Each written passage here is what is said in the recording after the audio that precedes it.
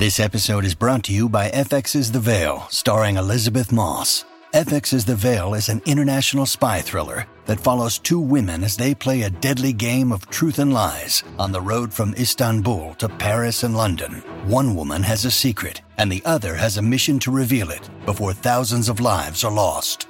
FX's The Veil, now streaming, only on Hulu. This episode is brought to you by Shopify. Do you have a point of sale system you can trust, or is it a real POS? You need Shopify for retail. From accepting payments to managing inventory, Shopify POS has everything you need to sell in person. Go to shopify.com/system, all lowercase, to take your retail business to the next level today. That's shopify.com/system. Welcome to the New Books Network. Welcome to New Books in African American Studies, a podcast channel on the New Books Network. I am your host, Adam McNeil. Today's podcast is special, not because this is the 99th episode of my New Books career, but because I get the chance to celebrate the 50th anniversary of Peter H. Wood completing the dissertation version of Black Majority, Negroes in Colonial South Carolina from 1670 through the Stoner Rebellion. In this long-ranging interview, I discuss the origin story of Peter's work, what happened at Duke University in the 80s and 90s that opened the door for the likes of Jennifer L. Morgan, Vincent Brown, and the late great Julius Scott to come through the Durham doors, and where he sees the field of slavery studies going. Enjoy the conversation, family. Welcome to New Books in African American Studies, Dr. Peter Wood. How you doing today? I'm good. I'm glad to hear you, Adam. Yes, indeed. Yes, indeed. And as we spoke about before we press record here, such a pleasure and an honor, excuse me, to have you on the podcast for today. And so we have a lot to get to, as my preset questions show. We do. I'm old. I go way back. we got to go all the way. We got to go way back. Way back to the early part. So, having spoken with you offline and read a bit about your actual bio too, I'm actually interested really to know how it all began for you. So, starting out here, how did the civil rights movement of the 50s and the 60s and really just the overall turbulence of the times during that moment in this formative time frame for you affect your trajectory as a scholar? Well, I'm clearly a product of that era, which created many different products and many different historians. But I was born in St. Louis in 1943. My dad was a doctor. And so it meant that I sort of came of age during the civil rights movement. But I went to a private segregated school in St. Louis. And then when we moved to Baltimore in the mid 50s, it was not only segregated by race, but segregated by gender as well. So it was a boys' prep school, basically. So I had a very sheltered version of the movement, if you will. But it touched everybody. And the way it touched me first, probably, and I love to tell this story, was through Jackie Robinson. The way it touched thousands of other young baseball-loving kids. I saw Jackie Robinson come to St. Louis when I was in the third grade or something. We were sitting behind third base. I was with my dad. And I hated the Brooklyn Dodgers. They always beat us. And the guy got on first base, and we were facing the right field bleachers. And the right field bleachers started chanting, "Go, Jackie, go. Go, Jackie, go." And I turned to my dad and said, "What the heck is going on here? Those people are rooting for Brooklyn. This is terrible." And he explained to me that it was segregated. I mean, I think it was legally segregated. It was certainly economically segregated. And most of Black St. Louis had turned out to see Jackie Robinson. And lo and behold, the second pitch, he stole second base, and the catcher threw it into center field, and he went around to third base and slid in right in front of me. And the fans in the bleachers went wild. And it was a pivotal moment for me, even at that age, because I realized, wow, there's something bigger than baseball.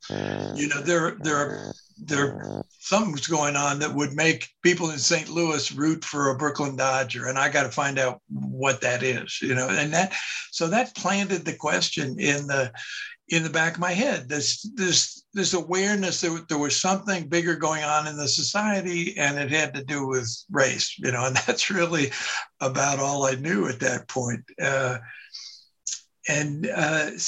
So the movement, was always there in the background for me. By the time I got to college in the early 60s, again, I was sheltered. I was playing sports. I was the captain of the lacrosse team, so, nice preppy sport. But my roommate, who was a Jewish guy from Brooklyn, also a big Dodgers fan, went on the Freedom Summer. And so I was one step removed all the time, but I was thinking about it all the time. So it certainly shaped what I wanted to. I knew what I wanted to study, but pretty early, even as an undergraduate, I was interested in early American history, which was very New England centered in those days, but my parents were both from Boston. I spent summers in Maine. I thought, okay, New England, I like history. This is cool. I'll study early American history. But I was coming from the Midwest. I had this understanding that geographically, it's not all about New England. And racially, Jackie Robinson had taught me, it's not all about white folks. There's something else I need to know about. And I really carried that with me, even when I studied in England for 2 years, and then I came back to graduate school. And pretty much knowing that I wanted to find a way in which early American history intersected with African American history. And I'll tell you another story that was pivotal for me. I mean, I don't know if it works this way for everybody, but sometimes there's gradual changes going on inside your head, but it gets crystallized in some moment that you never forget.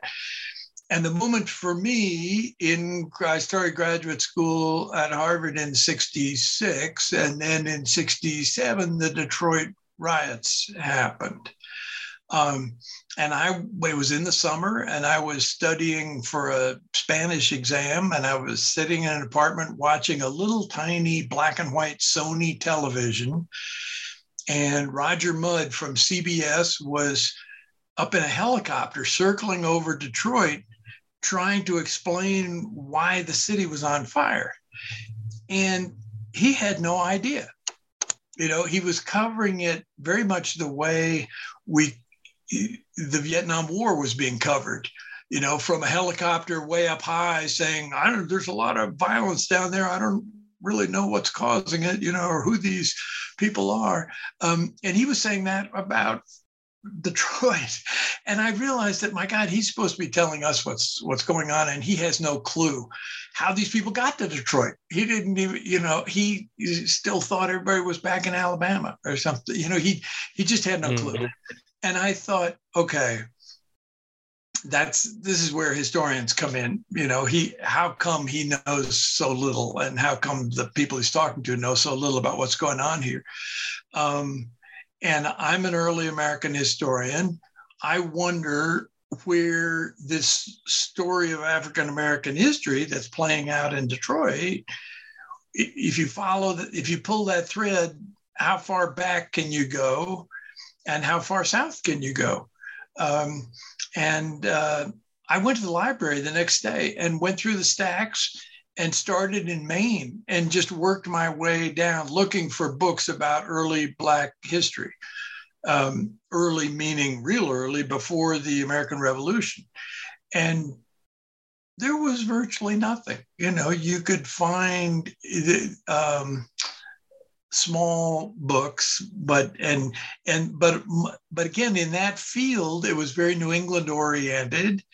So you had all these big time Ivy League professors who had written books about Puritans, and then they wrote an article about Virginia to show that they knew where the South was. They all had one article about Virginia that explained something or other. They'd never heard of South Carolina. They could, and as a graduate student, of course, this is pretty exciting because you're always looking for something that your professors haven't thought of yet or don't know about. And it suddenly became clear to me that these people couldn't find South Carolina on a map, hardly. I mean, they'd certainly never been there. They'd never done any research there. I had sat in on their lectures and South Carolina was never mentioned. If they talked at all about the South, it was Virginia. You got to that when you got to the Declaration of Independence or something. And you knew that they grew tobacco in Virginia. That was about it. For the South, and then they would go back to Connecticut and do their thing. So this was, as I say, on the one hand, an opportunity just in simple, what am I going to study terms, but it fit with this larger context I've been talking about of growing up in the Civil Rights Movement, feeling that this is what scholarship is to find out root causes of things. And so my thinking, Adam, was that, and I think it was pretty coherent even at the time, though I wasn't sure what I was going to find because my professors were telling me, you probably won't find anything.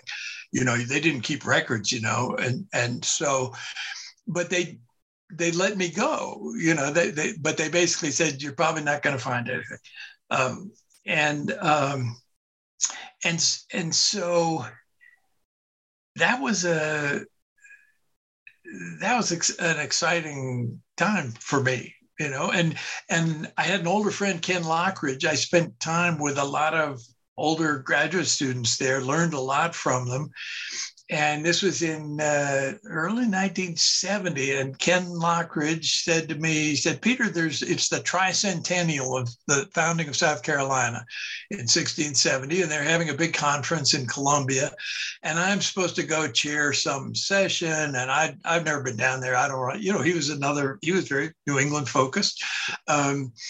He said, I don't really want to go down there, but you're interested in this. You were talking about South Carolina. Well, maybe I'll just write him a letter. You could take my place and just go down there.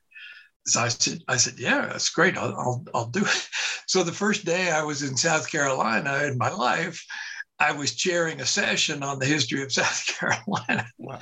And faking my way through it, and coming and it was like starting to do research in another country, basically, another culture, because I understood Midwestern culture. I understood New England culture.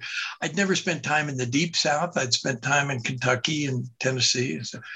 And what I realized very quickly, what many historians have encountered this over the years, was that they had a different definition of history. The Ivy League history was very full of biases, but basically, if you could find documents and prove your point, then we'll take it seriously. We'll publish your article, whatever, if you've got it for. Whereas in the South, as you know, it's much less true now, but in those days, it was still very clear that history is a religion, and this is, it's handed down from God. This is the way it happened, and this is what we believe, and this is why we decorate Confederate graves and so on and so forth. And this is just what we do, and we don't want anybody telling us to do it otherwise. It was basically the biggest cover-up in the United States of America, is that we don't want anybody to find out what really happened here 200 years ago, but they were all white. I was white. I was from Harvard. They knew they were sort of supposed to be nice to me. They couldn't put me in a separate reading room the way they did to John Hope Franklin or so. And so I was very polite, and what got their attention was that I stayed. I just rented a room and started going through, and every Monday morning I'd show up again in the archives and they would say, "Oh, are you still here?"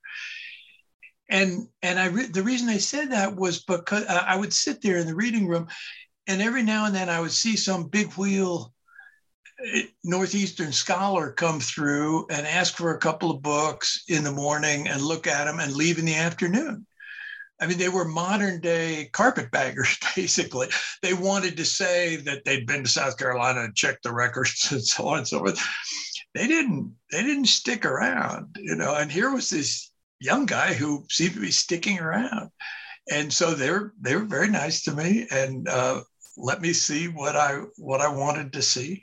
And I very quickly realized that my professors had been completely wrong to say that you're not going to find anything. I went into it thinking, okay, I want to go as far back as I can in time and as far south as I can. So that's South Carolina in 1670, was a good place to start.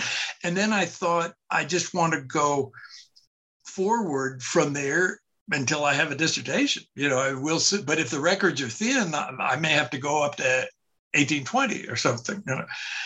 And by the time I'd gotten to 1740, I had more than enough to talk about and more than enough to think about. And so that was, and I went into it, I've said this, that just thinking that this is I want to do this as a worst case scenario. In other words, if I can show that you can write decent history about Black people in South Carolina in 1710, then you ought to be able to do it about Black people in Alabama in 1810, or Black people in Los Angeles in 1910, or whatever, that certainly there's going to be more records the closer you get and and so on and so forth. So it was a worst case scenario, but again, for a young scholar, it was a best case scenario. Like, oh my gosh, look what we're finding here, and look what we have to chew on.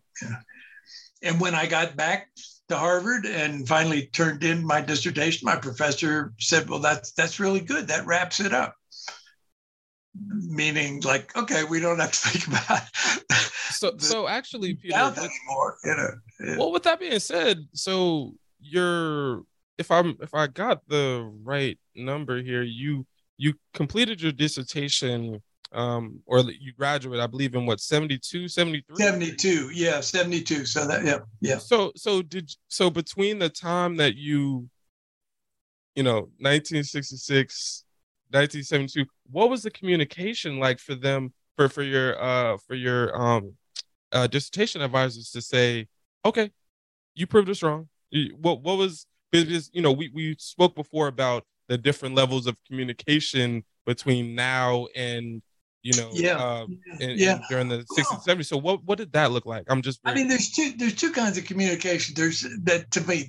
There's a face-to-face human communication, interaction between colleagues, between teachers and students, between, and that's been going on since Socrates, I guess. That's just the way the world works. And then there's technological communications and other kinds of things, but as one of my, the most wonderful student I ever had, Julius Scott, when he was out in the field in Jamaica, he was sending me handwritten letters, and I was sending handwritten letters back to him, and we were communicating. I didn't have any of that from my Ivy League professors. As I say, the best thing they could do was just give me permission to go, because they were used to telling people what they were supposed to study and where they're supposed to go and who they should talk to and so on. But I I didn't want to play that game. And so I felt lucky to be out of their sphere of influence. They couldn't say, oh, go talk to my friend, Dr. So-and-so. So one of the people, and one of Julius's mentors, who was also one of my mentors, was a guy named Jack Thomas.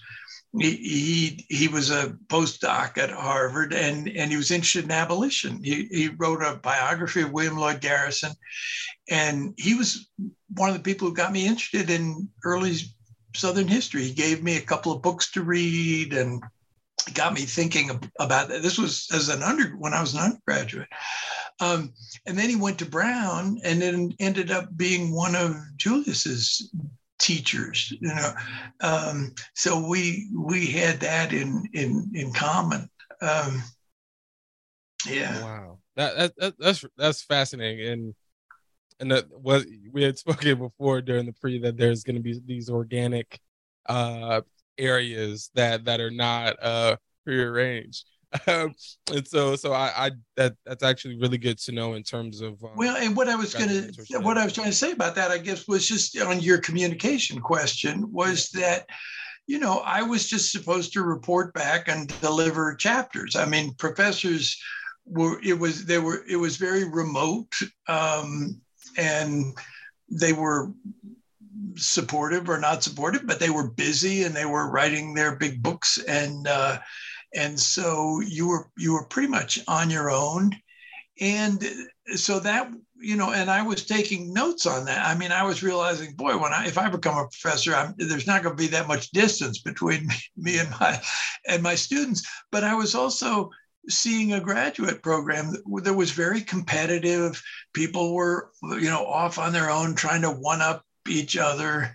And again, I thought, boy, if I ever get to be part of a graduate program, I want people to share their work, more than they were able to do in Cambridge or New Haven or something. And that was and that was the part of the South that really excited me, besides the work in the archives, was that for the first time I was in a culture, and you'll appreciate this, that was inherently friendly.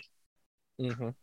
As I said, even these people who thought, I don't know why you're studying that, that's a weird topic, were incredibly friendly.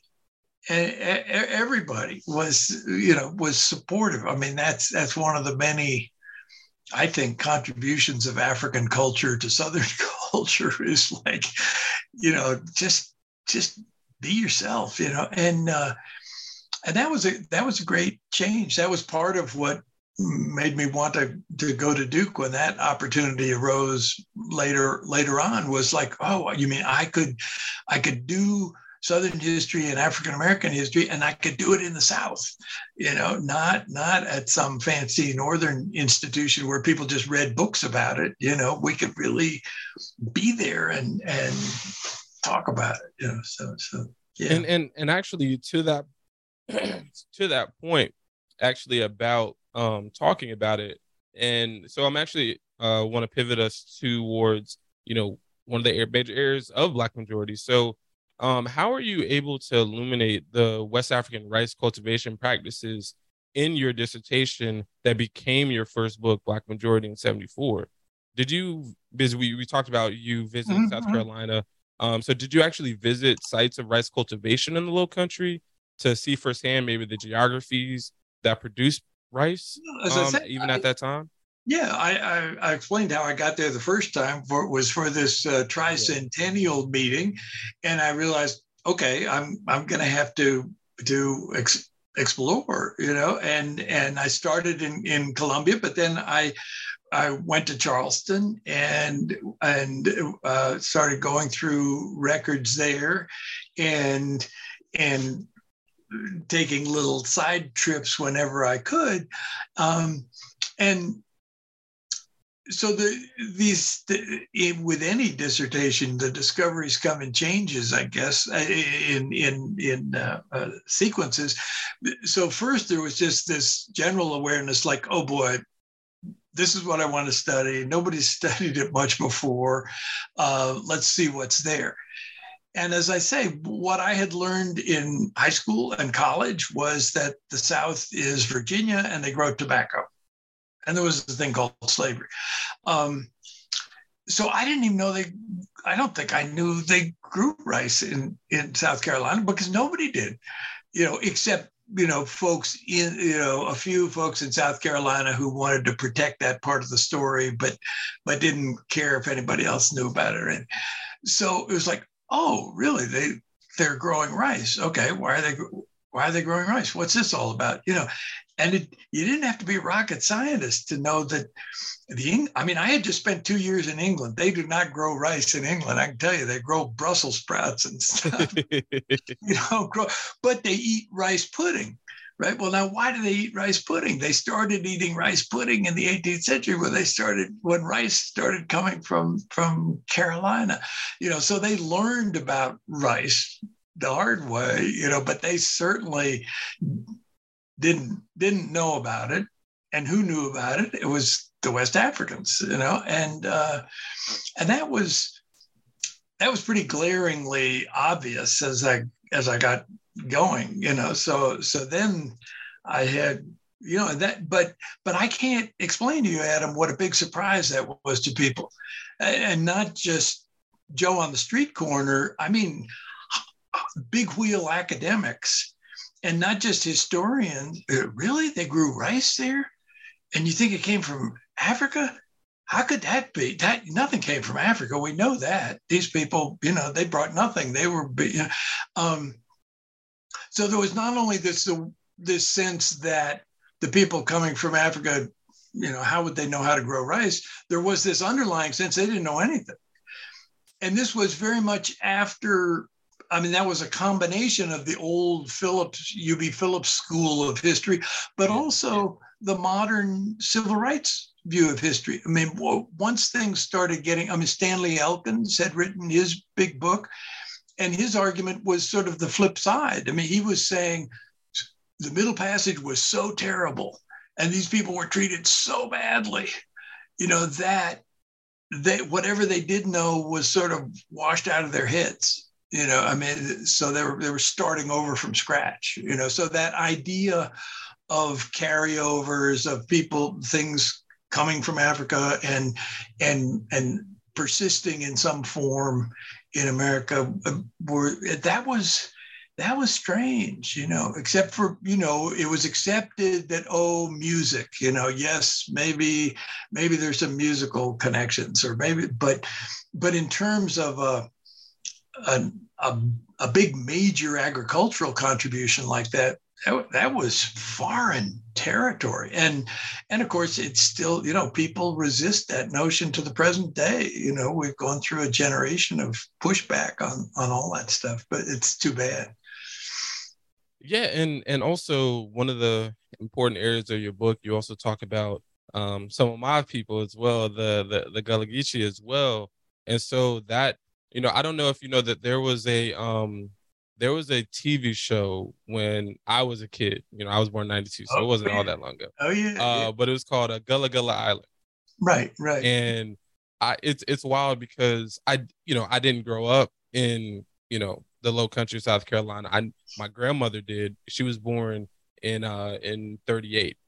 And so I knew that she moved from there in her late teens to move actually down to Fort Pierce. But it's interesting when I look at her birth record and look at where my family was, it's the Yamasee area as well. And, when I think about Yamasee, I think about the Yamasee War. I think about, a series of different histories. And so one of the parts as I was learning more and more about my own family, history, having your book give me the start of the Colony to Stono Rebellion was really fascinating because at the time, even just 3-4 years ago, around the time I first heard about your book, it's just been a blessing to have because knowing historically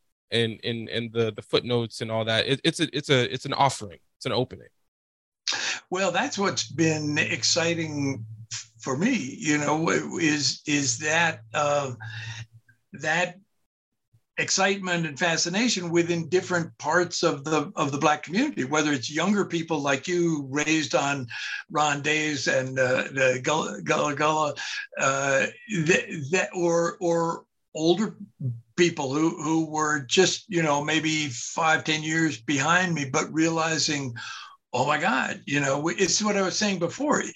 If he can do this with 17th, 18th century South Carolina, then I can do this with my mother's ancestors in Louisiana or whatever, and so that it did have a liberating effect. There were other books too, but if you think about it, most of the books that were coming out at the same time in the early 70s that had a big impact were, you've probably read them all, those big, heavy books like there was Genovese and Litwack, and then I don't know, there were 3 or 4 of them, and they were very broad, they were very 19th century oriented. They were using the WPA narratives about former slaves, and they were looking at cotton culture, but they were looking very broadly at the whole South and generalizing in ways that,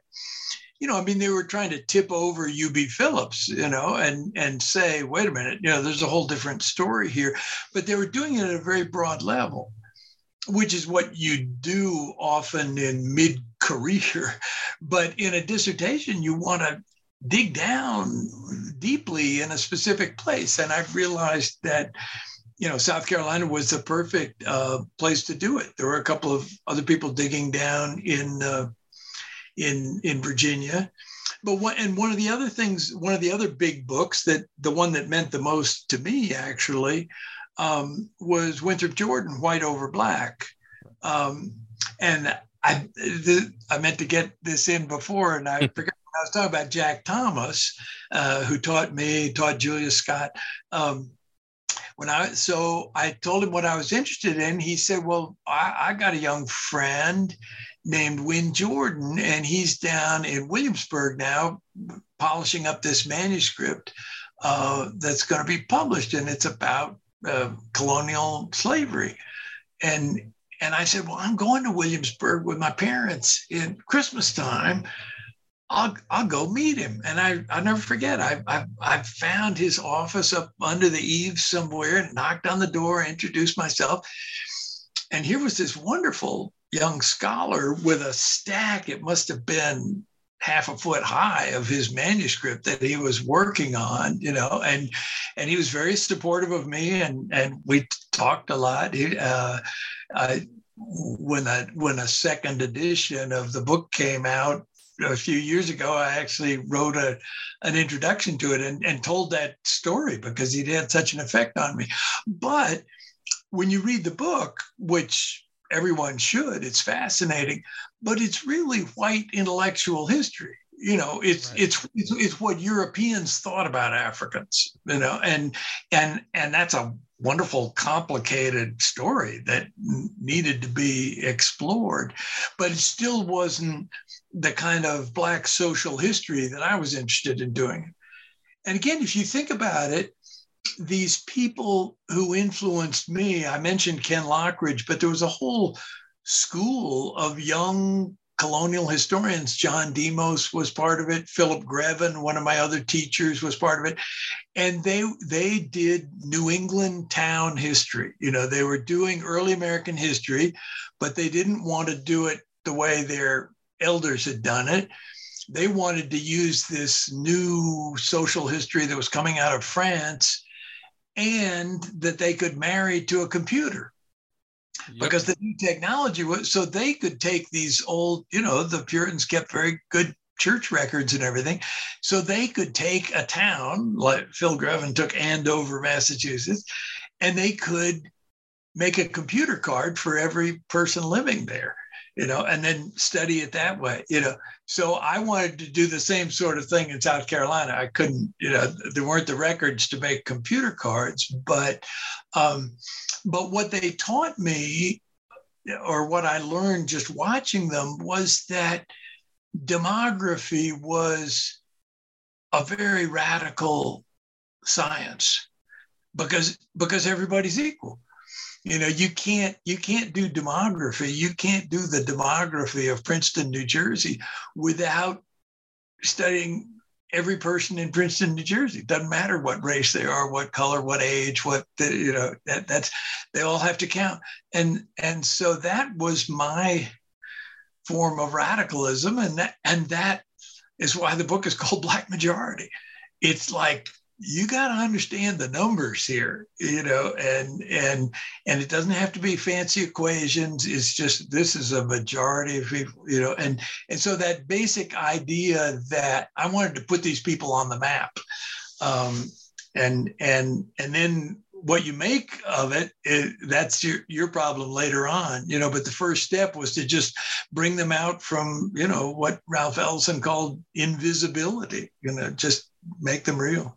And so with that being said, you mentioned the radical nature of putting Black Majority as a title. So did you actually receive any pushback from that in terms of, and also this goes to a broader question about any challenges that you faced along the way to publishing Black Majority? I was really lucky because the timing was awfully good. It was bad in the sense that the word Negro was still the operative word, so that got into the title, but in terms of pushback, in terms of people saying, "Oh, you're white, so you can't talk about this," that kind of stuff came a little later. In fact, I wrote an article once called, "Hey man, where did you come from?" Because I was at Princeton in the library. Stanley Elkins came to give a talk, and there were the 6 Black undergraduates all came to his talk in order to harass him a little bit. And I was in the back of the room. I hadn't published the book yet, and he was talking about how slavery had made these people, unable to resist. And I raised my hand and I said, "Well, I found this thing in South Carolina called the Stono Rebellion, and they cut off people's heads and they tried to get to Florida, and I just laid it." And one of the Black students sitting right in front of me, his head just whipped around. And he said, "Hey man, where did you come from?" And that epitomizes that moment, I guess, in the early 70s, where these were militant Black students trying to make it in a white academic world, and they wanted all the help they could get. I mean, they knew that there was a story out there that was not being told, and let's get it any way we can. And if this guy's got some information about some rebellion in South Carolina, great, we'll take it. So that was, I was lucky in that regard, I think. Yeah. And that's actually a very interesting story, but it's just also thinking about the concept of a white dude like yourself at this time, based upon what you're saying, you're actually about my age. I'm 29. And so if I put the numbers together, I think you're about 29 at this time. Yeah. And thinking about being in a room and talking about, at that time, maybe not, not as much, I would say now, but at the time, speaking about, ripping white men's heads off during a rebellion, and what kind of, I don't know, I don't visually know what the Academy, looked and sounded like in the 70s, but I can only imagine what the visceral responses might have been. Well, I mean, the Academy was very... Did I get that wrong? Or yeah, no, I mean, the Academy was very torn, because on the one hand, you had all these, they were trying to integrate, they were trying to broaden their course offerings. Harvard, when I was a graduate student, decided that through student pressure, they decided they ought to offer a course in African American history, not a program, but a course. And they said, well, it'll only be one semester because you couldn't really fill 2 semesters with Black history. You couldn't do that. There's not enough, and and they were looking around for people to be TAs, you know, and they plucked me. I got to teach a section of that course, and it was enlightening, you know, because I had some of these young Black undergraduates who were wonderfully impatient, you know, like, come on, man, let's get to the heart of this. You know, what's going on here? You know, they were impatient, but as I said, sort of relatively speaking, uninformed. You know, I mean, they got nothing in high school. They got, you know, a lot of them were not history majors and were not going to become historians. They were there to become a lawyer or a doctor or something where they could get the family out of debt. But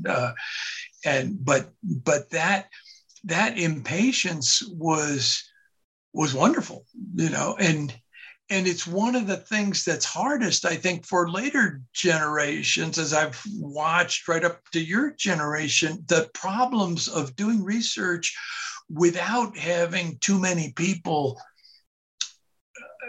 causing good trouble to the left of you. You know what I'm saying? You know, I mean, so all the time that I was in the library or in the classroom, I knew that there were people out there marching in the streets or saying, we've got to change this, or why aren't we allowed to vote? And that, you know, that allows you to, first of all, it's just motivational. You know, it's like, I got to get this written, you know, and then to get the feedback.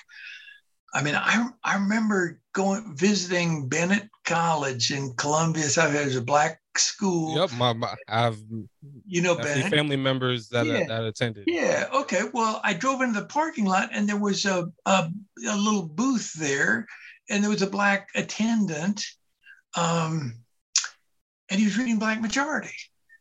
Really? Yeah. And I thought, I've arrived. Wow. You know, that's it. I don't care if, you know, who's read it at Yale. You know, this is who it was written for. And you know, I'm sure it was the longest, toughest book he'd read in months, but motivation is tremendous. You know, so, and it's just what you're saying. It's like, oh, this book holds the key. This is for me. You know, this is relevant. You know, I've got Black friends in South Carolina for whom it was, you know, they say, oh yeah, I remember when I got hold of that book, just because it's like, oh my gosh, somebody, you know, I knew there was a story there. Mm-hmm. You know, I remember the first time I gave a talk about my work. Again, this was at the AHA in Washington, D.C. in 72, I think. And Wynne Jordan chaired the session, you know, and was said, here, listen to what this guy has to say. And I talked about what I was finding to this very confused looking audience, mostly white. And there was a wonderful Black woman in DC named Green, I forget her first name. And an old time, you know, Black history of DC. She'd been doing it for years. And I remember she came up to me afterwards and she just shook my hand. She said, I knew somebody would do it, you know, and it was like, okay, it happens to be you. That's great. You know, but somebody, you know, it's just sitting there for somebody to write this stuff down. So that was inspirational. And so we are now 50 years after your dissertation is accepted and you're good. 2 years out of 50 years of the book's publication, if I got that right. Yeah. What does Black Majority mean to you now? What does the process mean to you, and also what it's meant to, as you mentioned before, to the countless people that you've interacted with because of the book? Well, as you can tell from what I'm saying, it was a tremendous learning experience for me. You know, it was it just opened up worlds to me. You know, learning more about African American history, more about Southern history, and I think, and it holds up pretty well. Norton Press says they want to do a 50th anniversary edition, so that would be cool. You know, in other words, it is still relevant, I think, and there's probably a few things I would change or add, but not much, because if you think about it, so much of, I mean, obviously Black history has changed and exploded and expanded in so many wonderful different ways. But at the same time, over those 50 years, the culture as a whole has become less and less interested in history, less and less capable of moving into the past, and really incapable of moving into the deep past. So I mean, at Duke in the 80s, most of the students who came wanted to study the civil rights movement, and wanted to do recent history, and now students coming to graduate school want to study the influence of hip hop and things, and perfectly good, viable topics from the near past, but the civil rights movement seems like a pretty far reach, and the Civil War, that's a big stretch, but it's important. So we better learn a little about Reconstruction or something. And then we heard about Sally Hemings. So we really better go back and talk about Jefferson one more time and do all that stuff. But the idea, so to me, and this is what I learned then, and I'll stick to it, is it's all set in stone by the time you get to 1776. It has all happened. And it's happened mostly in South Carolina more than in Virginia, both in terms of the establishment and the beginnings of Black culture, but also in terms of the establishment and beginnings of American racism. That it is carved in stone by that time, or so that they can't get out from under it. It's and it could have played out differently. I'm not saying stamped from the beginning. I'm a great believer that there was a lot of change there, and there were moments in the 17th century when North America could have gone in a different direction. And I'll stick to that, but I now call it the terrible transformation, and a lot of other people call it that too. That period from the 1660s, just when Carolina is being formed. By 1720, the transformation has happened. There's this huge commitment to race-based slavery. And in order to make that work, we're going to have to explain why we're treating these people like chattel, and we have to define them as not people, and we have to make it clear that they're ignorant and they don't understand anything, and Africa is a dark continent, and all the nonsense of American racism gets built before the American Revolution. It then gets elaborated in the 19th century with new kinds of pseudoscience and nonsense, but the commitment to the fact that that idea of the planter, that I'm treating these people well and they're lucky to have me showing them the gospel or something, that all that nonsense begins very early. And I argue that our inability to go back and understand that root cause is still what's holding us back. So there's much more to be learned. This episode is brought to you by Shopify. Do you have a point of sale system you can trust, or is it a real POS? You need Shopify for retail. From accepting payments to managing inventory, Shopify POS has everything you need to sell in person. Go to shopify.com/system, all lowercase, to take your retail business to the next level today. That's shopify.com/system. And to that point too, and I think we should definitely talk a bit more about the kind of like the current day history wars that have, thinking about generations. I wondered, for a while. So I started graduate school. I actually started my master's in 2015.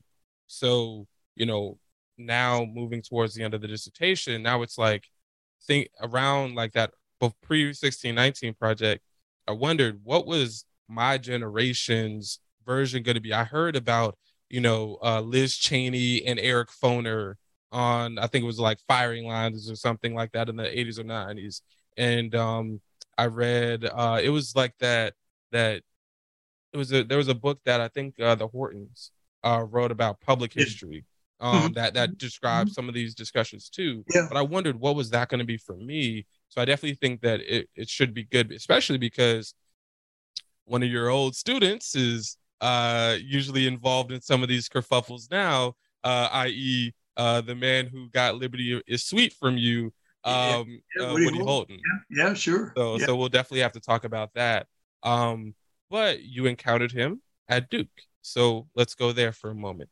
Uh, Not only obviously are you a well known scholar, but also I've heard through the grapevine you're also a really good teacher as well. So I'm also interested to know about, tell the audience about some of your some of your best experiences in the classroom at Duke over the course of your career. well, So you have many. yes, I'm sure there are, but they're very unpredictable. I mean, and I've talked a little bit about the way I was educated formally, in segregated private schools and upper class universities and so on. Informally, I was being educated by my parents, who were wonderful and told me to learn about everything I could, and then I've talked about going to the South, and when I first got to Duke, I mean, one of the things I talked about how friendly people were. The upshot, I mean, that's nice, but the upshot of that is they'll want to talk. You know this, and they'll want to tell you a story. And I had been told, my New England education was, don't ever tell a story. Don't just tell the facts. Don't introduce yourself into the story at all. And the best storyteller was a Texan named Larry Goodwin, who wrote about populism and who was very excited about civil rights, had been in the civil rights movement, was excited about it, was excited about oral history. He and Bill Chafe were setting up the oral history program there. And Larry would say, "Come on, Peter, we gotta talk about this, and so let's go have a beer." And then he'd say, "First, I got to tell you a story." And then you would get this long, shaggy dog story but he opened that world up to me. Like, it's okay we all have stories and we all need to share them. And so that became a part of my teaching, helping, not telling my story, but helping other people tell theirs. I would teach undergraduate classes where people had to research their own family, but also link that up to what was going on. Who's your grandfather? Okay, now let's find out what was going on when he was a kid, and see the connections, putting individuals into history, which is the opposite of great man history, where you're just supposed to sit back and say, "Oh my gosh, Abraham Lincoln did this," but if you want to know where your family fits in that broader story. So a lot of my best experiences came from that. The other thing that was so striking was that I don't know how to describe it. We built a community. Not consciously. It really came about. I won't say by magic, because we were determined about it, but the best students recruited each other. The timing was wonderful, because by the early 80s, Bill Chafe and Larry Goodwin and myself and Ray Gavins and others, we'd all published, Sid Nathans, we'd all published books. So people could, if you're interested in history or Southern history, you realize, oh, there's a bunch of folks down at Duke. But there was also a feeling, especially within the Black community, was from their parents, was, I'm not going to go south to study. Growing up here in Chicago, I'm not going to go to North Carolina to study history. I'd rather go to almost anywhere. And so it took, so Jennifer Morgan, whom you have interviewed and know. I mean, Jennifer was at Oberlin, but she had an aunt she had roots in Durham. So she'd been to Durham. It's like, okay, yeah, that'd be cool, And she came and she brought a friend with her. And then the next year, Matt Countryman came from Oberlin, and then there were three. So once there was this little cohort, we didn't have to recruit. We would just say, well, I understand why you might be hesitant about coming to Duke, but why don't you just go have lunch with these guys and see what they're talking about? And of course, they were over the top. They were saying, "Hey, you got to come. We need more people like you, so you should come." And these professors aren't as scary as they look. They're actually pretty friendly. We go out and drink beer with them, and so you should go. And you could just see this this community build.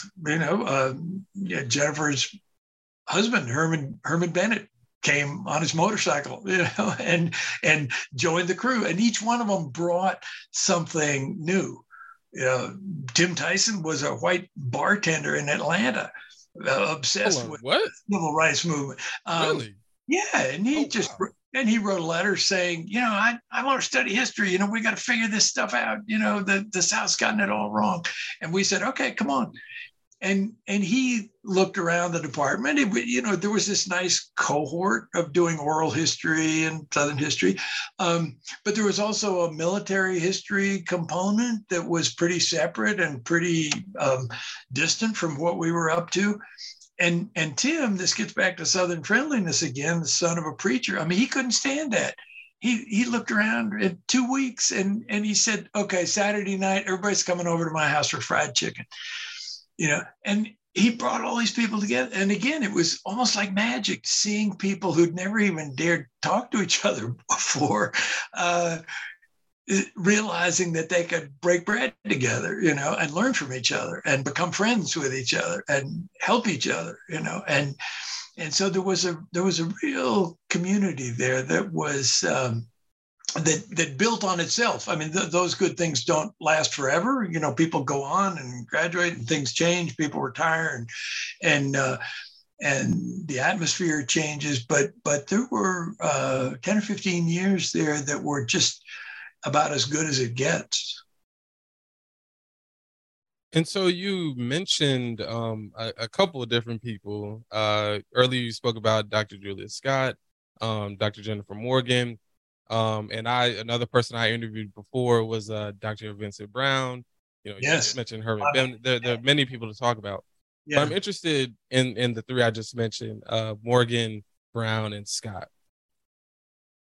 As someone who was in the classroom with them and saw their maturation from the beginning when they came in or showed their interest to when they finished, what qualities stood out about them during graduate school? And I ask this question in particular because I'm also in graduate school now, motivation, but also we have a lot of graduate students who, see these books, see these awards, see all of the accolades and where they are now, but might not know as much about their beginning time. So enlighten the folks if you don't mind.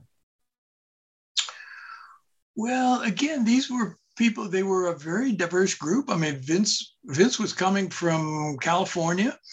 And in fact, I remember I was the director of graduate studies. I remember recruiting him on the phone and trying to convince him that, wow.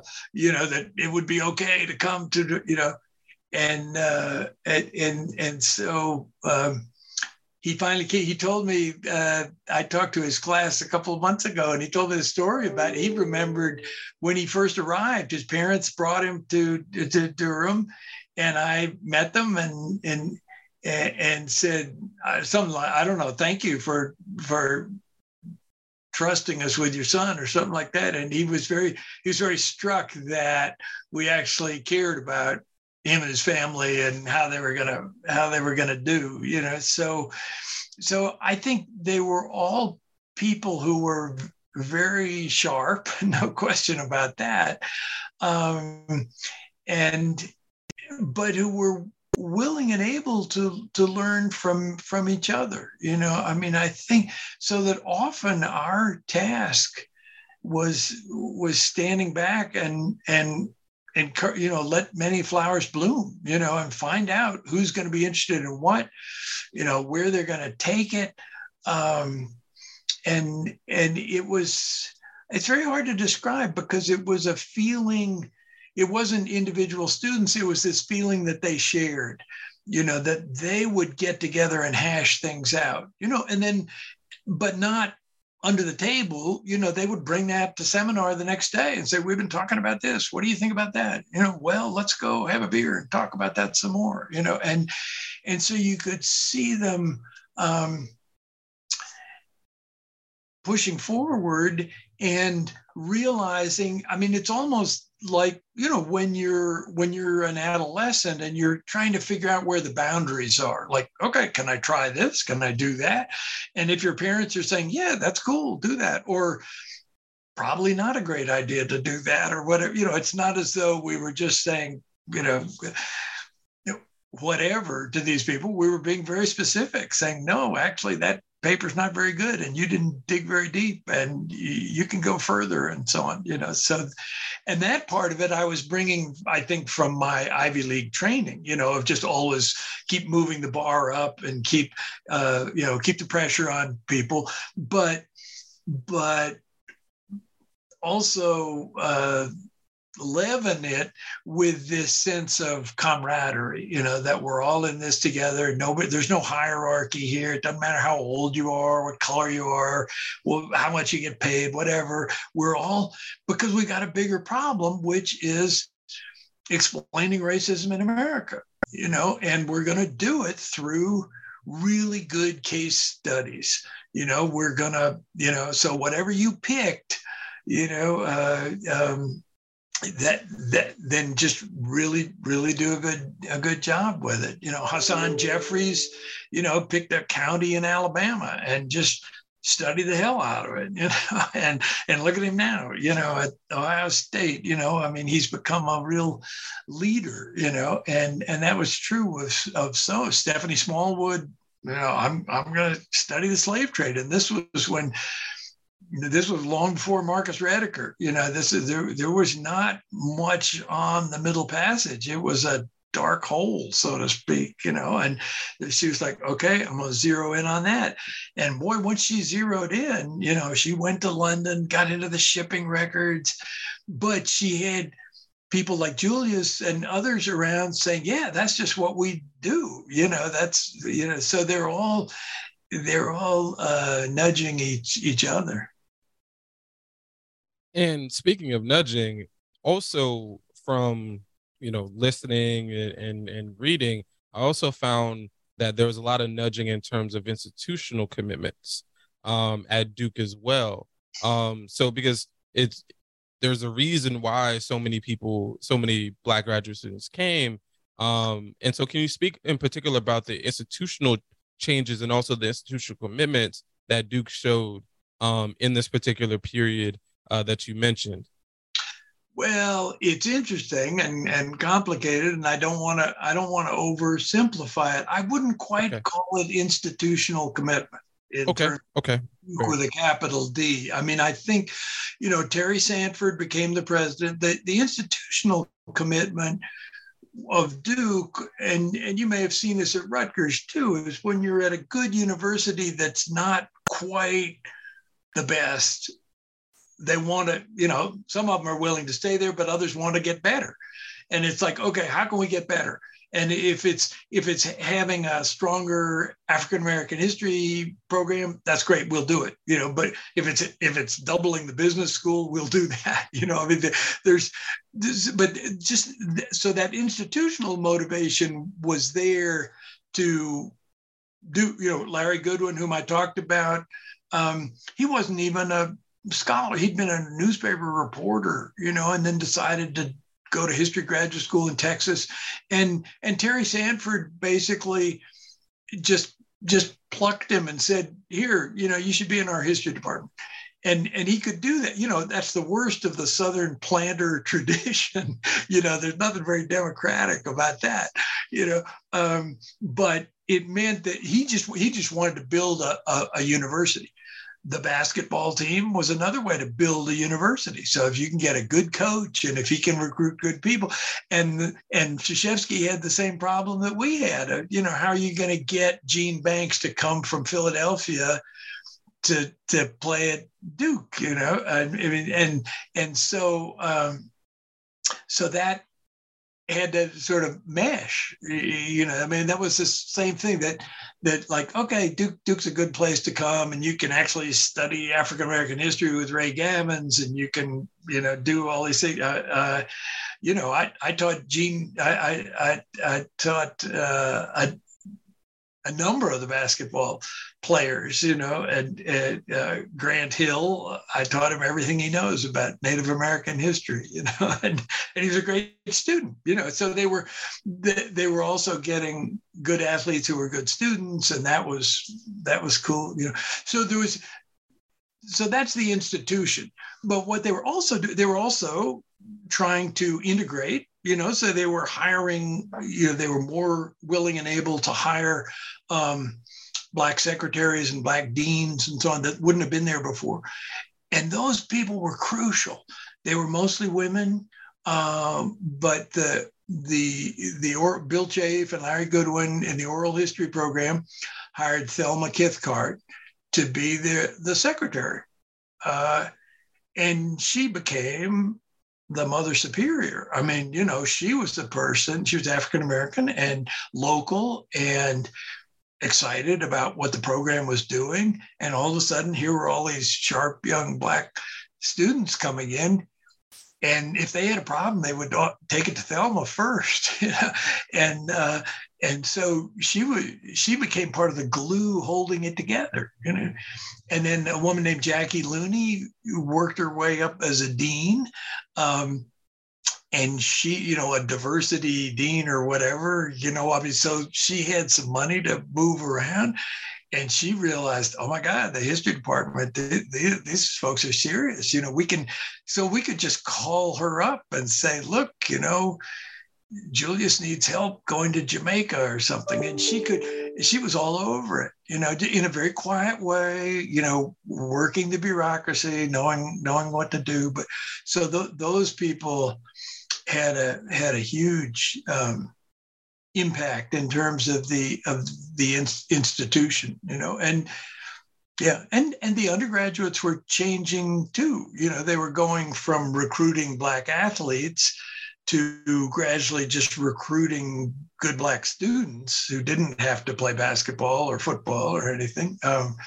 And that was changing, so it was interesting to see and Durham itself was changing and Chapel Hill were changing, so the first project that the oral history program did, it was a summer program before I got there, where they brought young Black graduate students together on the campus in a dorm for a month to study the civil rights movement in Chapel Hill using oral history. And they planned it out wonderfully, figured out who they should talk to and stuff. And they would go out every day. This was about in the 70s. So all the players were still right there. And they would go, and some of them would go interview Black players. Some of them would go interview white players. Then they'd come back and have dinner together and compare notes. Well, he said that's not the way it happened. This is what, the reason that happened, and so they were doing history in a wonderfully inclusive way, realizing that you got to get all sides of the picture to really put it together. It was great. And they were all learning from each other, which was the key. And that's fascinating, just thinking about the institutional. And I think one of the reasons why I'm happy about this interview is because I'm learning so much. My partner, she's working on a PhD on the civil rights movement in Florida. And so, cool. So just thinking about just some of the things that I know, that some of the things that she's saying, in terms of people. She's like, See, Larry yeah. Goodwin was in that movement. I mean, he was covering it as a reporter and watching it firsthand and writing about it for the Texas Observer, and and so then he was passing what he'd learned on to the rest of us, but he didn't have the distance on it that she has, I mean, so to become, you lose something and you gain something by having that added distance. Yeah. Yeah. Yeah. Cool. So I'm really happy because I'm learning a lot, and it'll be important once I start filling out my syllabi for the full African American history survey, as opposed to my niche, which is Right. the first half. So Yeah. and so we had mentioned Dr. Julius Scott earlier, who unfortunately passed away a few months ago.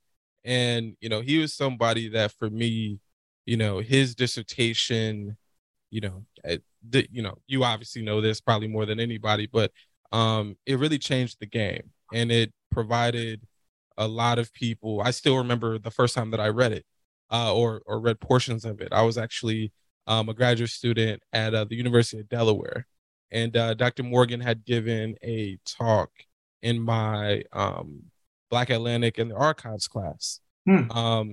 And I remember going, that I had just gotten the copy of the verso, the full, but I wanted to see what did the actual dissertation, I wanted to see what the bound dissertation looked like. And pretty much most libraries now, I feel, or at least academic ones, have it. And I remember it was like a blue cover, and I just opened it. I'm like, wow. Just thinking about how many other people from around the country and probably around the world even have opened this version of it. Obviously the verso cover is amazing, and I'm very glad I have multiple copies. Beautiful. Yeah, he and I corresponded a lot about what I mean, Julius was a perfectionist, so he, right down to, he's like, oh, okay, they want to publish it, but I don't know, what's going to be on the cover. We got to get this right, and so he was. He was a stickler. Yeah. But you're right. That was the, I've talked to a lot of people who describe it as a mixtape, that was sort of passed around for, and it's amazing how many people it touched and inspired and excited, both the subject matter and the quality of it, and also this fascination of, almost, I mean, it's not esoteric. It's more like, why didn't we think of that before? Or what did we think these sailors were doing? Or, it's just built in. Yeah. And so with that, take us back to the dissertation.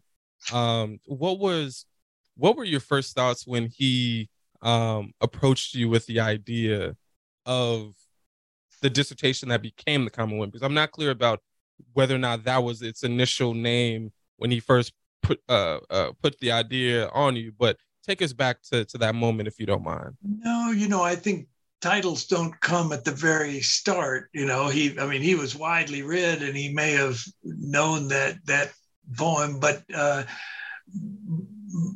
I, it gelled over time. I mean, my recollection, I may have this wrong, is I think he first came to Duke thinking he would do civil rights history like all these other folks, and got sort of drawn back into the colonial period. He was interested in everything. And I think, we had a wonderful relationship and of learning from each other.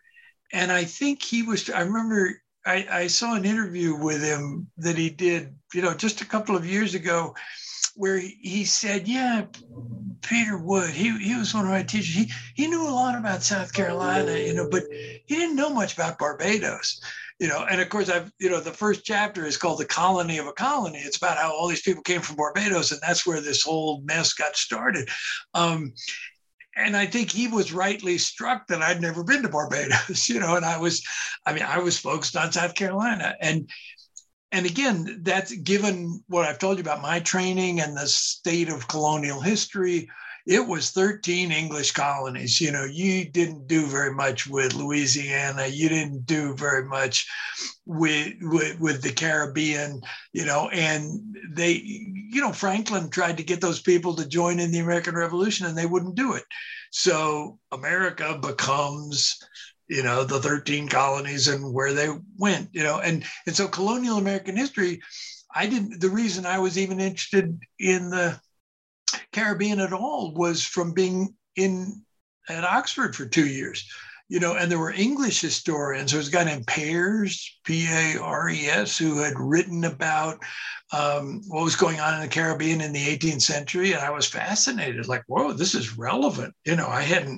Nobody ever told me about that piece of the story. And so I think Julius realized, just the way when I was at Harvard realizing, oh my God, there's something that these folks don't know about. I think he was sitting there in Durham saying, this is pretty exciting. These people don't know beans about the Caribbean, and he was very influenced by C.L.R. James. And, and he just knew there was more to be done there, and there was obviously good work going on the Caribbean, but not in the field of early American history so much as, it was Caribbean studies. It was anthropologists doing studies there. But so he had the same experience I did. Okay, I got to go see, I've got this idea, but am I going to be able to find enough records? And so I still have the letters that he wrote back to me from Jamaica. And they're posted online. If you go to that H. Haiti, there's a whole tribute section for Julius, and and I just took a couple of those letters and quoted them because they're wonderful. Because it's that moment of excitement when the graduate student first gets into the field and really starts testing their ideas, and as sometimes they're going to pan out, sometimes they're not. You're going to find new things, but your old ideas are going to disappear pretty fast, and so on. So he was in that exciting moment of writing back and saying, I think there's some stuff here that's pretty awesome. And it seems these people really are carrying information, and they really do know what they're doing. And so that was exciting for all of us. And he had this wonderful writing skill, he's really a beautiful writer as a historian, he knew how to weave facts and stories together to make an argument and to really show that there was a common wind that we had been oblivious to before, and again, that's just had wonderful impact, and the fact that he was a young Black scholar meant for lots of other young Black scholars, like, wow, if he can do it, I can do that too, So whereas for me, a generation earlier, there were a lot of people who looked at my book and thought, I hope this guy's a Black scholar. I got a letter from Knopf, forwarded a letter in I'll never forget it. It was very careful handwriting. It's from a Black man in Connecticut. And he said, could you please inform me whether Dr. Wood is a person of color? And he was just hoping, like, oh man, this would be great. Somebody who went to Harvard and had a Rhodes Scholarship, man, if he's Black, this is perfect, but those days hadn't arrived yet, And when I tell you a funny story, when Black Majority came out, they invited me into Knopf to talk to the publicity director to decide, how to publicize the book. And I walked into the office, and it was this big, burly, blonde woman, and her jaw just dropped. And she said, oh, Dr. Wood, I thought you were a Negro. And then she pulled herself together and said, that's okay. We'll get you on the radio. Wow. So, so that so that's the early 70s. People hoping, wouldn't it be great if this guy's a black scholar? Well, hey, the Ivy League's been segregated for 200 years. It's not going to happen. But then, just a couple of decades later, for Julius to be the real thing, like, oh my God, here is a serious, here's the Michael Jordan of early Atlantic history, and that was pretty exciting. No, and actually, that's an interesting comparison, considering, Jordan was right across, actually at the same time. Then they're that's contemporaries, effectively, of each other. But that's that thing about athlete, it's like, oh yeah, what do black people do? They shoot hoops. Oh, sure, they can come to Chapel Hill as long as they can get us an NCAA championship or something. But if we invite you as a scholar who's just published a book called The 1619 Project, we may not even give you a full salary, and you may decide to go elsewhere. There's still, so that whole idea of, I think the common thread that runs through this, and certainly the work that I did and Julius did and lots of others as well, is that this is not rocket science if you start from the assumption that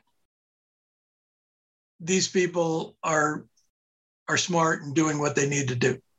We now call it agency or some, we got a lot of fancy academic terms for it, but it's really just assuming that, are these people doing what you would do in that situation? If you're a sailor on a ship in the Caribbean, or if you're in the rice fields in Carolina or whatever, it's like, let's just start from that assumption, as opposed to this inherited assumption, that which is all of American races. Black people are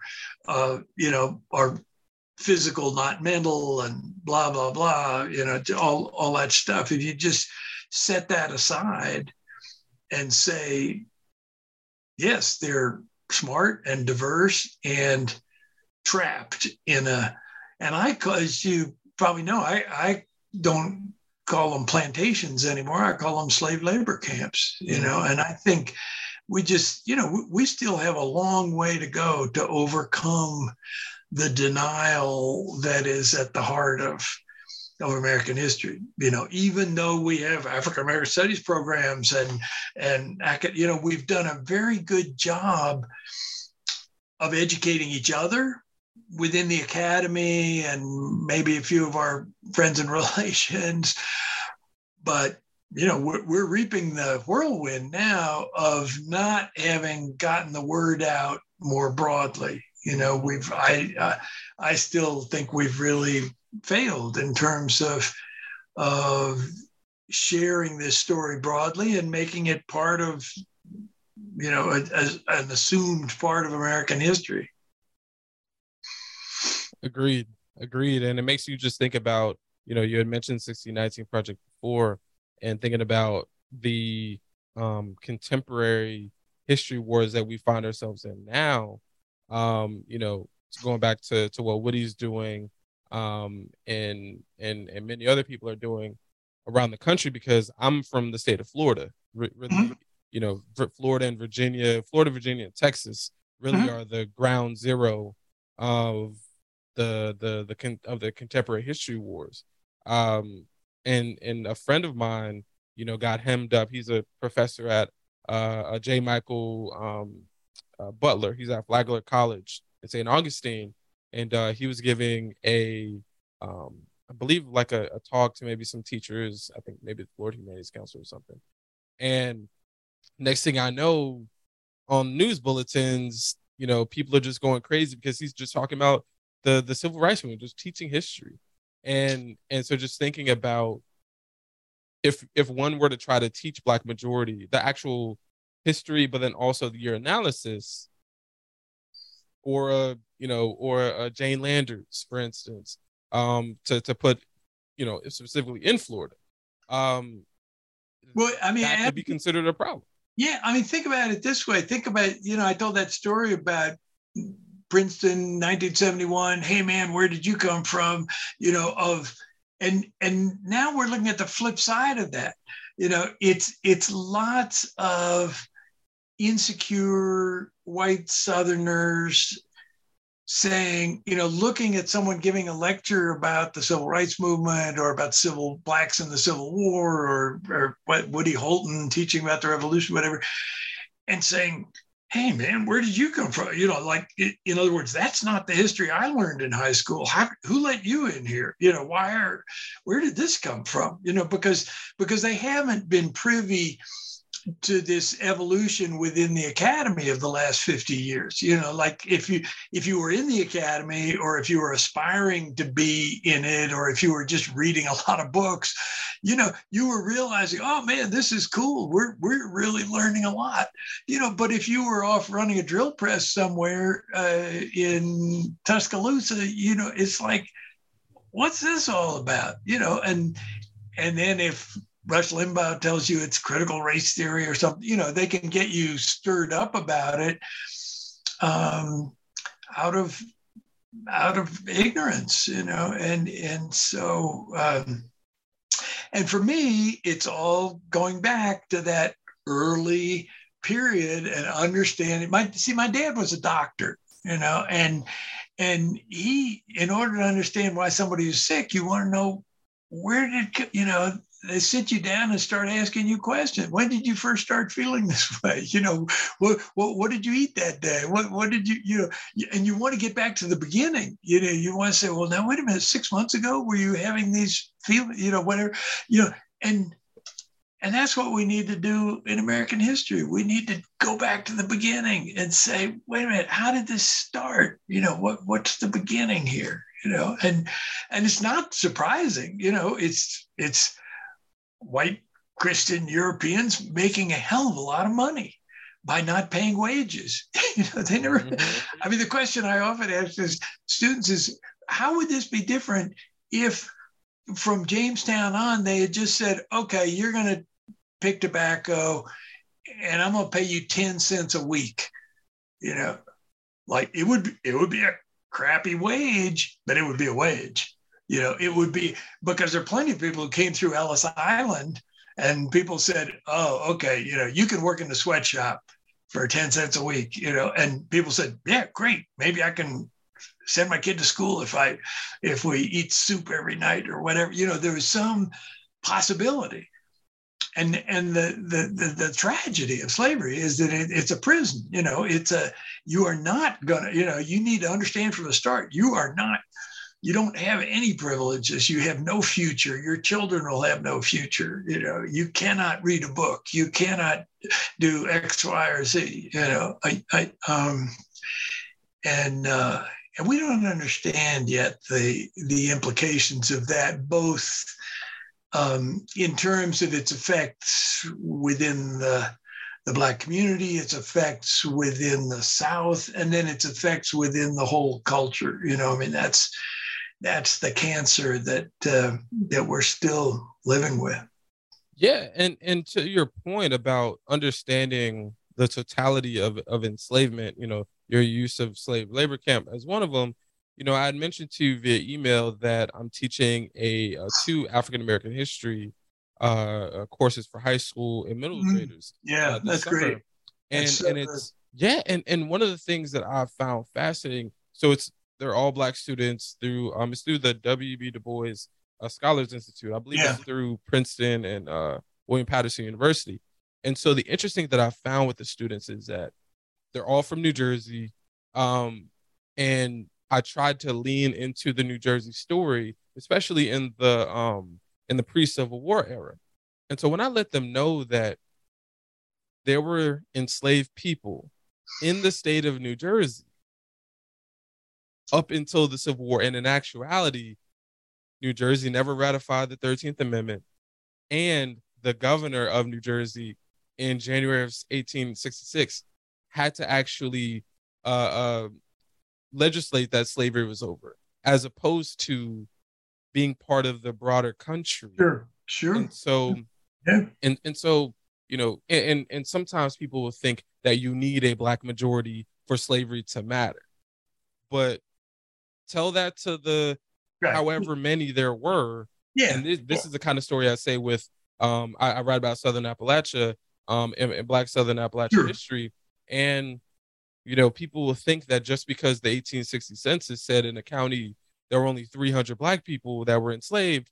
But the thing is, there are only 305 Black people in the county, and 99.9 of them are enslaved.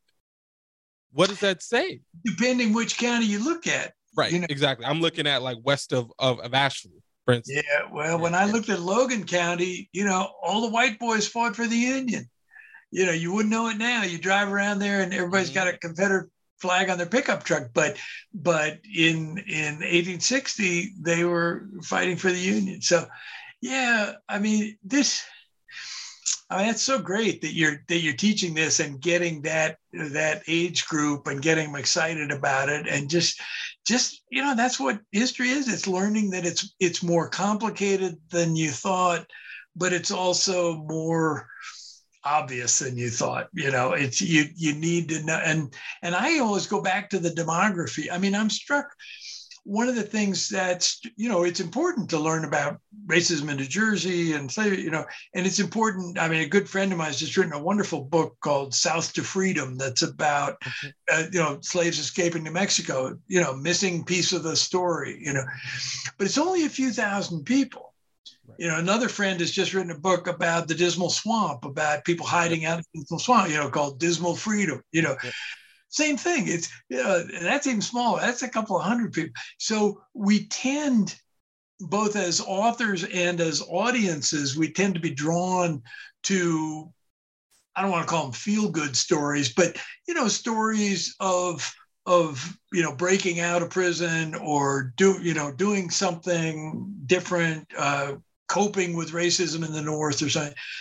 But the further you go back in time, it's a Southern story. You know, I mean, it's millions of people living in the gulag in the South, and the fascinating good and bad stories about slavery in New York and New England and Connecticut, New Jersey. You know, I mean, those stories are good and important and a lot more uplifting than life in the gulag. But for most African Americans, that's where their ancestry goes, back to the gulag. You know, I mean, the links you were just describing in Yamasee, South Carolina. You know, the grandparents of those people were living closer to the coast. You know, and they were growing rice too. You know, they were. So it's. Yeah, we got a lot more to learn. Learn. And actually, and this will be our last question before we wrap up. To that point, you know, you've been part of, you know, starting in the 70s, right, when you first got your job at Duke and finishing up your dissertation. You know, you've been part of, you know, a particular generation in the 80s and the 90s, and now looking towards the future in terms of, you know, past 2022. And you had referenced it a little bit just now, looking at the kind of feel-good stories that you often see in terms, and that's almost in a way, you actually kind of in a way wonder, is that an awards-based model that, you know, are people doing that to try to win awards? In a way, that's a question I always have. But with that being said, what do you see as the future of the field of the study of enslaved people, and also the study of the actual institution of slavery? What do you think that scholars need to return to, kind of leave? You know, I'm just interested in your general thoughts about where the field is going and where do you think that people should go? I don't think that those are necessarily the same thing. Yeah, obviously it's hard to predict, and it's hard to know, because you get so many cross currents, you know. But certainly for me, I've said, to me, the big failing of the last 50 years has been reaching a broader public, which means also which is also a non-Black public. It's. I mean, I think that, there's a whole different view in the Black community of excitement, of, now I can do my genealogy. It's not just I'm going to go study history, but this. I mean, just your friends in Charlotte or Atlanta. It's like, yeah, now I realize. Or you watch these stars interviewed by Skip Gates and say, oh, I never realized that, my great great uncle was a white planter or whatever. I mean, just getting into it is and spreading that out, making it a broader understanding that we can all share, agree upon, discuss the way we do with most aspects of American history. That's going to happen. I mean, to me, the field has gotten much too esoteric. I mean, there's too much jargon. There's too much not writing books that are very accessible to general readers. But that'll change. I think what's going to happen. I was thinking about this morning before we started talking. That, I mean, for me, I've described the moment in the coming of age in the civil rights movement. So people who were just 4 or 5 years older than me never quite got it. They'd spent that they just didn't quite get it. And then it was much easier for my generation to get it, and much more motivating. And I think we're at that kind of a moment now. I mean, I think the kind of careerism and esoteric language and all that stuff reminds me of the 1950s. And I think because in the 60s, the culture was in crisis. I mean, it certainly felt that way to all of us, and to everybody on all sides. It seemed very divided and so on and so forth. And now we're in another one of those moments, and that creates a different set. I mean, either you decide, hey, I can't waste time being a historian. I've got to go out and fight for abortion rights or something else. Or you decide, hey, I want to be a historian. It's a powerful tool still. And I need to do it in a different way. I'm not going to do it quite the way my elders did. I'm going to use new tool. I'm going to use podcasts. I'm going to use, computer maps. I'm going to do new technologies, but I'm going to be a serious historian, and I'm going to make sure that I do the work right and that it reaches lots of people, and that I do it with other. I mean, I've talked a lot about doing it together. I mean, history in some ways is still a very solitary field where you go off and do your research and your writing. It should be much more cooperative, collective. And even if we aren't collaborating on the same article, we should be supporting each other's work and criticizing it. Like, why are you doing that? Or have you looked at this? Or think about it this other way. And that's a movement. I mean, there's movements that happen in the streets, and there's movements that happen in the archives, of just lots and lots of people comparing notes and pushing each other and saying, why are you calling it a plantation? Why don't you call it a slave labor camp? I mean, I'm not in favor of changing the names of everything. And I don't think that moves the ball forward too much.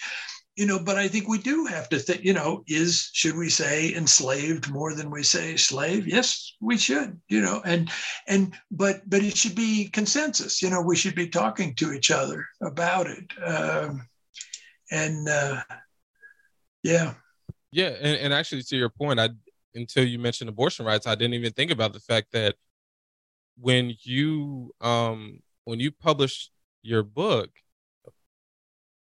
50 years later, now abortion rights that you had gotten that women had via the Supreme Court, and now 50 years later, And from watching the talking heads on television stuff that there are lots.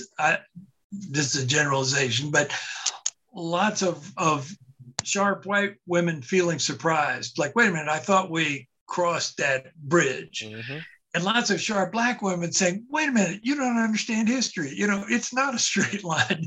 You have to keep fighting for whatever you're going to get. I learned that from my grandmother, and why are you so surprised that the pendulum swings back the other way?